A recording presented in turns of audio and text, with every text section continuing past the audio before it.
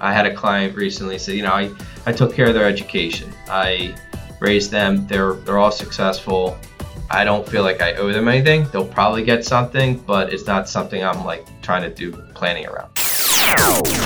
Welcome to the All Things Retirement Podcast with certified financial planner Anthony Alfo. Here's your host, Ben George. Welcome into All Things Retirement alongside Anthony Alfo, certified financial planner and founder at Cardinal Wealth Group. I'm Ben George. Today on the show, we're going to be talking about age and wisdom, how they play a role in financial planning, how they play a role in your view of finance and money and wealth, and how that changes over time, and what wisdom comes along with age as well. That'll be the goal today. We'll have a couple mailbag questions on the podcast as well, so stay tuned until the very end. Anthony, how's it going? One benefit of getting older, right, is, I guess, wisdom, right? Otherwise, the rest stinks. Yeah, pretty much. That is the benefit of getting older. Hopefully, at least you got wisdom coming along with it. Yeah, hopefully, that's for sure. Certainly, back aches, hip aches, knee, shoulder, always something. It seems to be aching, but everything's good. Just looking forward to, I guess now towards the end of the year. Summer was a lot of fun, and now it's on to the fall season. Yeah. Well, I'm hoping everybody has a good rest of the year. We kind of gear up for some final half of 2021. Conversations probably will come down the road, but today we'll focus on age and wisdom. We're going to put this episode up on cardinalwg.com. You can also get Anthony's tax-free retirement toolkit there as well, and other resources that he offers you. And you can call directly if you prefer to call the office at 609-362-5512. So, there's an old quote, you probably heard it before, age is the price of wisdom. I don't know if you've heard that one or not, Anthony, but it's out there.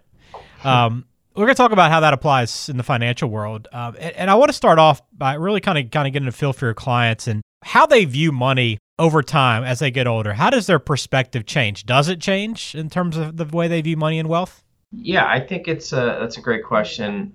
For a lot of people, we really want to try to get a sense of their perspective when it comes to what they see in money, and because certainly it does a lot. It can do a lot for you in terms of your lifestyle, and it creates the experiences.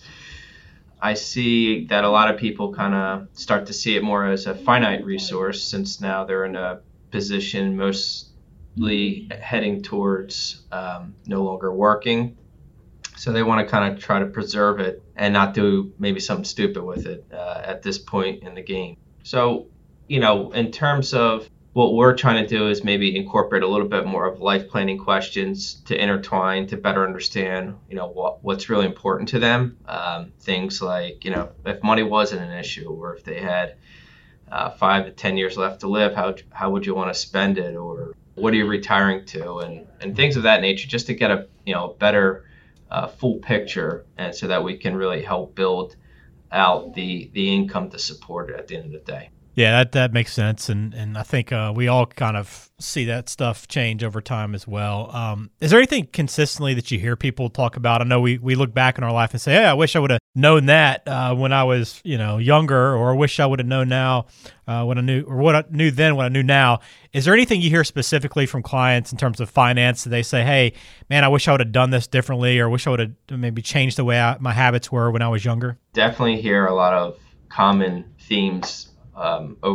Just doing this over time. Some of them certainly are, I wish I would have saved more, with people not having pensions as much anymore and it being reliant on them. That's certainly very common. Even if they have more than enough money, they kind of just look back and say, I could have maybe done better. Some feel like, I wish I didn't sit on the sidelines and always worry about all this market volatility and just would have kind of kept investing. And I think maybe two other ones that stand out is actually some say, I wish I would have started working with an advisor sooner. I would have learned a lot of these concepts much sooner. It might have maybe set me up even better than I am today.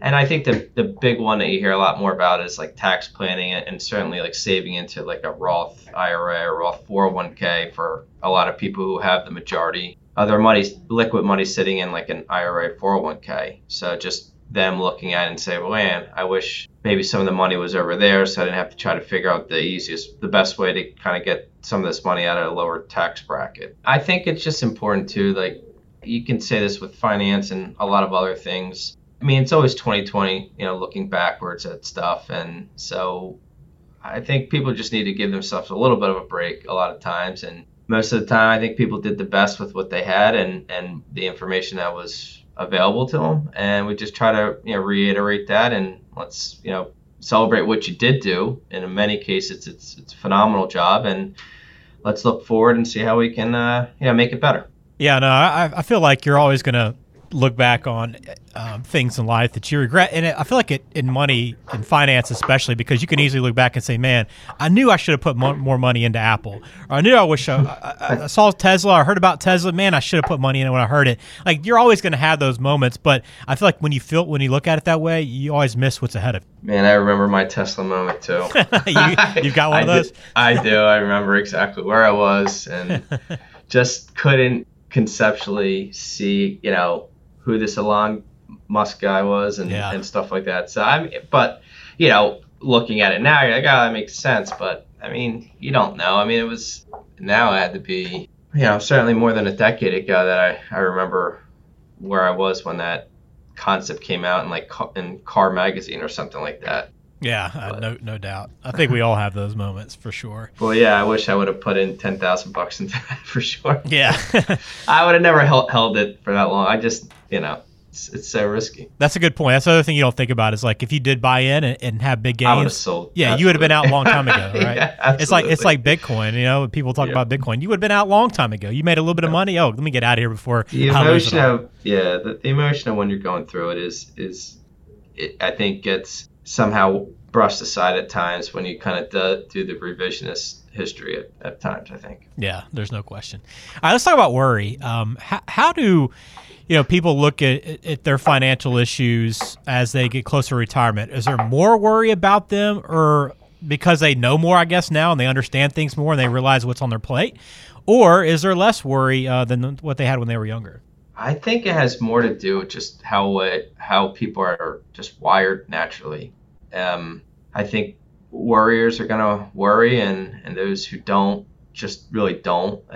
Certainly, I think if you are somebody who has concerns, generally maybe they just change a bit. I don't know if you suddenly start to worry a lot more if you never really did it in the past. But I think if you are somebody who has a constant always worrying about something, maybe it changes from saving to how much you can spend, or growing it to make sure you have enough, to now to preserving it and not losing it, or thinking about always the kids and now maybe reconnecting with your spouse, or things like that. I think that maybe the topic changes a little bit, and I certainly want to know if you are somebody who worries a lot or if you're somebody who doesn't, because it certainly will change the way that we approach things. For example, I'd really love to know if you are somebody who really does worry, and I think everyone generally has some, but to what degree, is it keeping you up at night? What is keeping you up at night? And, we're probably not going to be able to totally change and eliminate it, even with all the software and planning and just, if we can tell you with 150% certainty you're not going to run out. There's certain people that just can't get that through their head, which is fine. Let's just make sure that we're always having a lot of touch points around the topic to make sure we're reiterating this to you so it stays at the top of your mind to help battle back some of those fears. And when you do feel like you're having a moment, just reach out, give us a call. Let's relook at it and re-go over things. Or if you heard something out there that might affect it, let's talk about it. And that's kind of the way that we go about it here. I got you. It makes sense. One thing I think about when I think about age and how your perspective changes when you get older, a lot of it, deals with family, right? As you have a family or grow a family, you start to see what priorities are most important to you versus when you were younger. And I think that definitely plays into legacy. So I'm curious if you see people that change their view on legacy as they get older, maybe that started and didn't really think much about their legacy when they first met with you, but as they progressed and as they got close to retirement or into retirement, that changed. Rotten kids will definitely make you change your legacy. Yeah, thoughts, but I think that some of that has to do, again, with how you grew up in your household with money and what your parents did and the perspectives that they kind of have shown you or done to you. And I think that will naturally flow into the kids and grandchildren. And I think just looking at how successful that they were, but also looking at, well, are their own kids doing really well? And should we give them money now or when we're not here? Or maybe would it be best to leave it to the grandchildren or somewhere else? I think that the topic is more front and center because they're not 25 and 30 and they're realizing that, life doesn't go on forever. So that naturally, I think once you get beyond thinking about are we going to have enough money and be okay, and you know that, a natural thing is, well, it looks like you're going to have a bunch left over. What's up with that? And I think that for some people, they want to be thoughtful early on about it and what they can do and what options that they do have. And other folks kind of let it go and say, there should be something, but if there's not, so be it. I had a client recently say, I took care of their education. I raised them. They're all successful.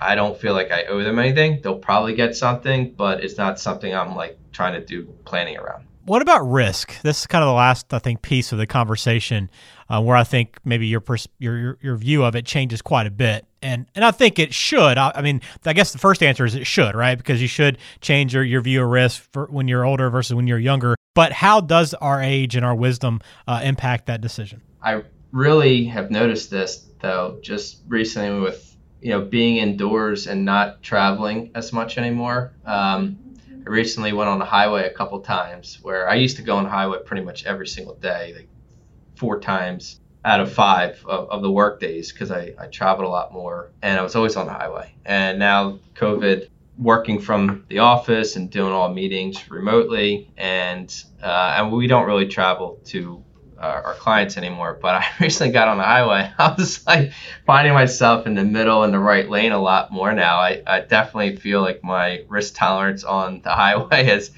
changed, and I think it's just a natural progression for a lot of people to just start to be less risky. And I think there's you have a similar instances with your own money and retirement, and you don't want to mess it up. You got this far, you saved up a bunch of money. The last thing you want to do is go through a lot of roller coaster rides with it, and might want a little bit more just some consistency at the end of the day. It's not to say that they don't want to take some risk. I think they just really want to make sure and understand how much are they taking, and is it appropriate for what we're trying to do? Can we take less, or do we need to take a little bit more, or whatever it might be? But I think they want to have more conversations around it to truly understand it in a much better context than they did maybe when they were 25 and 30, when they were just kind of blindly, I'm not saying everyone, but a lot of people just blindly throw it into the 401k and really don't think much about the risk. One other thing about what you said, like that most people should become less risky, I think you said in the beginning of the question. I think that depends. Like, for example, I have a client who has way more than enough money for retirement, and we could certainly, if we looked at it just from the lens of taking on the littlest amount of risk, they probably could just keep all their money in their savings account and they would never spend through it. And they would have a lot of money left over. So we could take much less risk. But at the same time, going back to like the legacy question, this person, wants to help out his children and his children's children because that's what his father did too. And that's ingrained in him. And he feels like it's almost his obligation to, as like a trustee to his children, to pass money on. So we're taking it, the approach of, well, let's just identify how much of your nest egg we actually need just for your retirement, and we'll put a risk profile around that. And anything left over, the remaining amount that we really don't need, it's still there if we need it, but it's highly unlikely you're ever going to spend this other chunk of money today. Our goal is to actually grow it, and we're taking a much more aggressive profile because if it just sits there in savings to him, it's lost time. It can let it grow for the next 30 years. So I think it just depends on your unique circumstances in terms of what makes the most sense for you.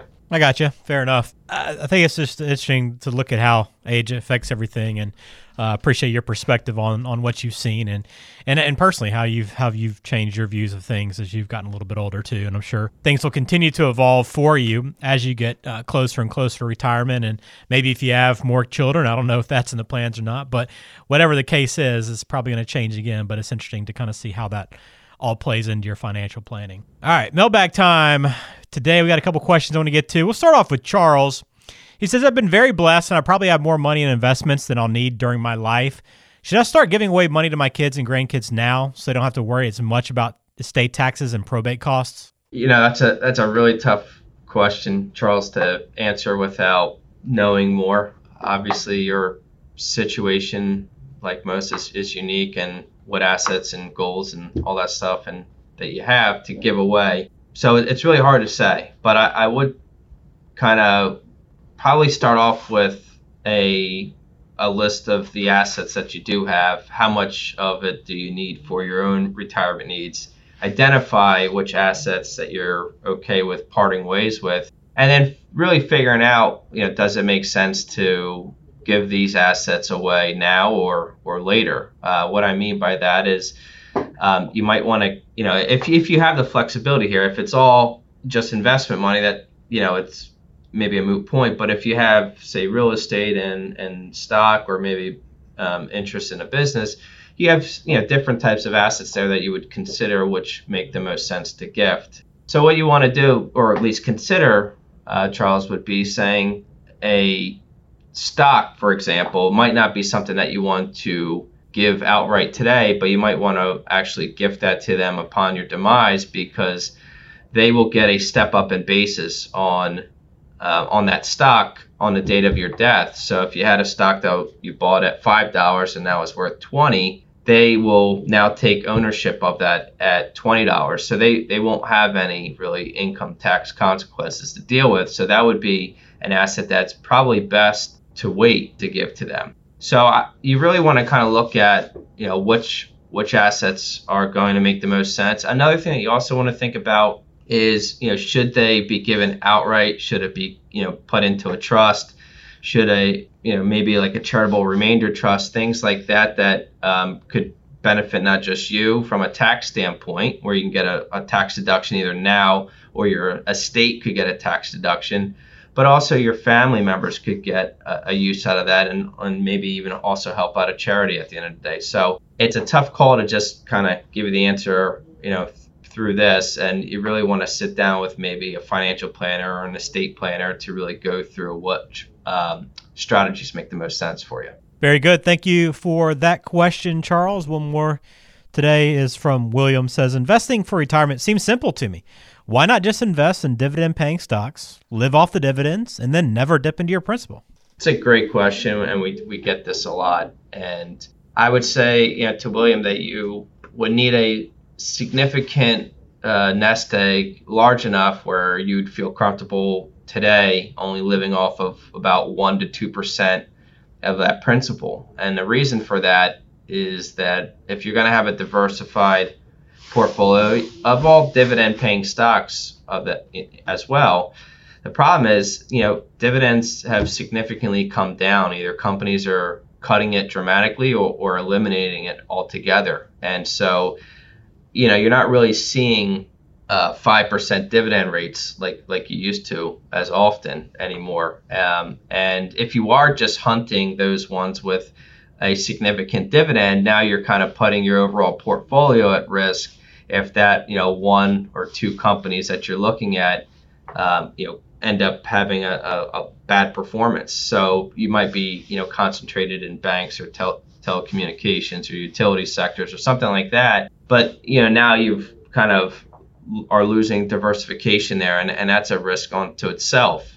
So you really want to look at it, and for most people, and then that doesn't even incorporate taxes, right? So if you're, if it's coming from an IRA, you got to pay ordinary income taxes, or if it's coming from just a regular taxable account, you could be losing 15 to 25% for dividends for the taxation of that as well. So you really want to look at it on an after-tax basis. You might not have enough there. Some certainly will, but most people just don't have enough money to make it work today with just a dividend-only type of company and not dipping into principal. This is why, with today's interest rate environment and lower dividends, it's really put a lot more stress on investing altogether. And you really got to look at it not just from dividends, but you want to look at it from capital gains, the growth of stocks and bonds, and also bond income now is like a total portfolio in terms of how you're going to really take on income in retirement to maximize it. All right. Thanks for the questions. We appreciate them as always. You're welcome to send them in to us via the website, cardinalwg.com. If you do have questions about what we talk about on the show, always encourage you to call Anthony directly, 609-362-5512, and actually can sit down and walk through the issues, questions, concerns you have, or just get you started on your retirement plan, whatever your case might be. Please subscribe to the show wherever it is you listen. We're on every podcasting platform, all the major ones at least, and you'll find us there, and we'll have a new episode coming up pretty soon. So, Anthony, look forward to talking to you again then. Thanks a lot, Ben. Have a great day.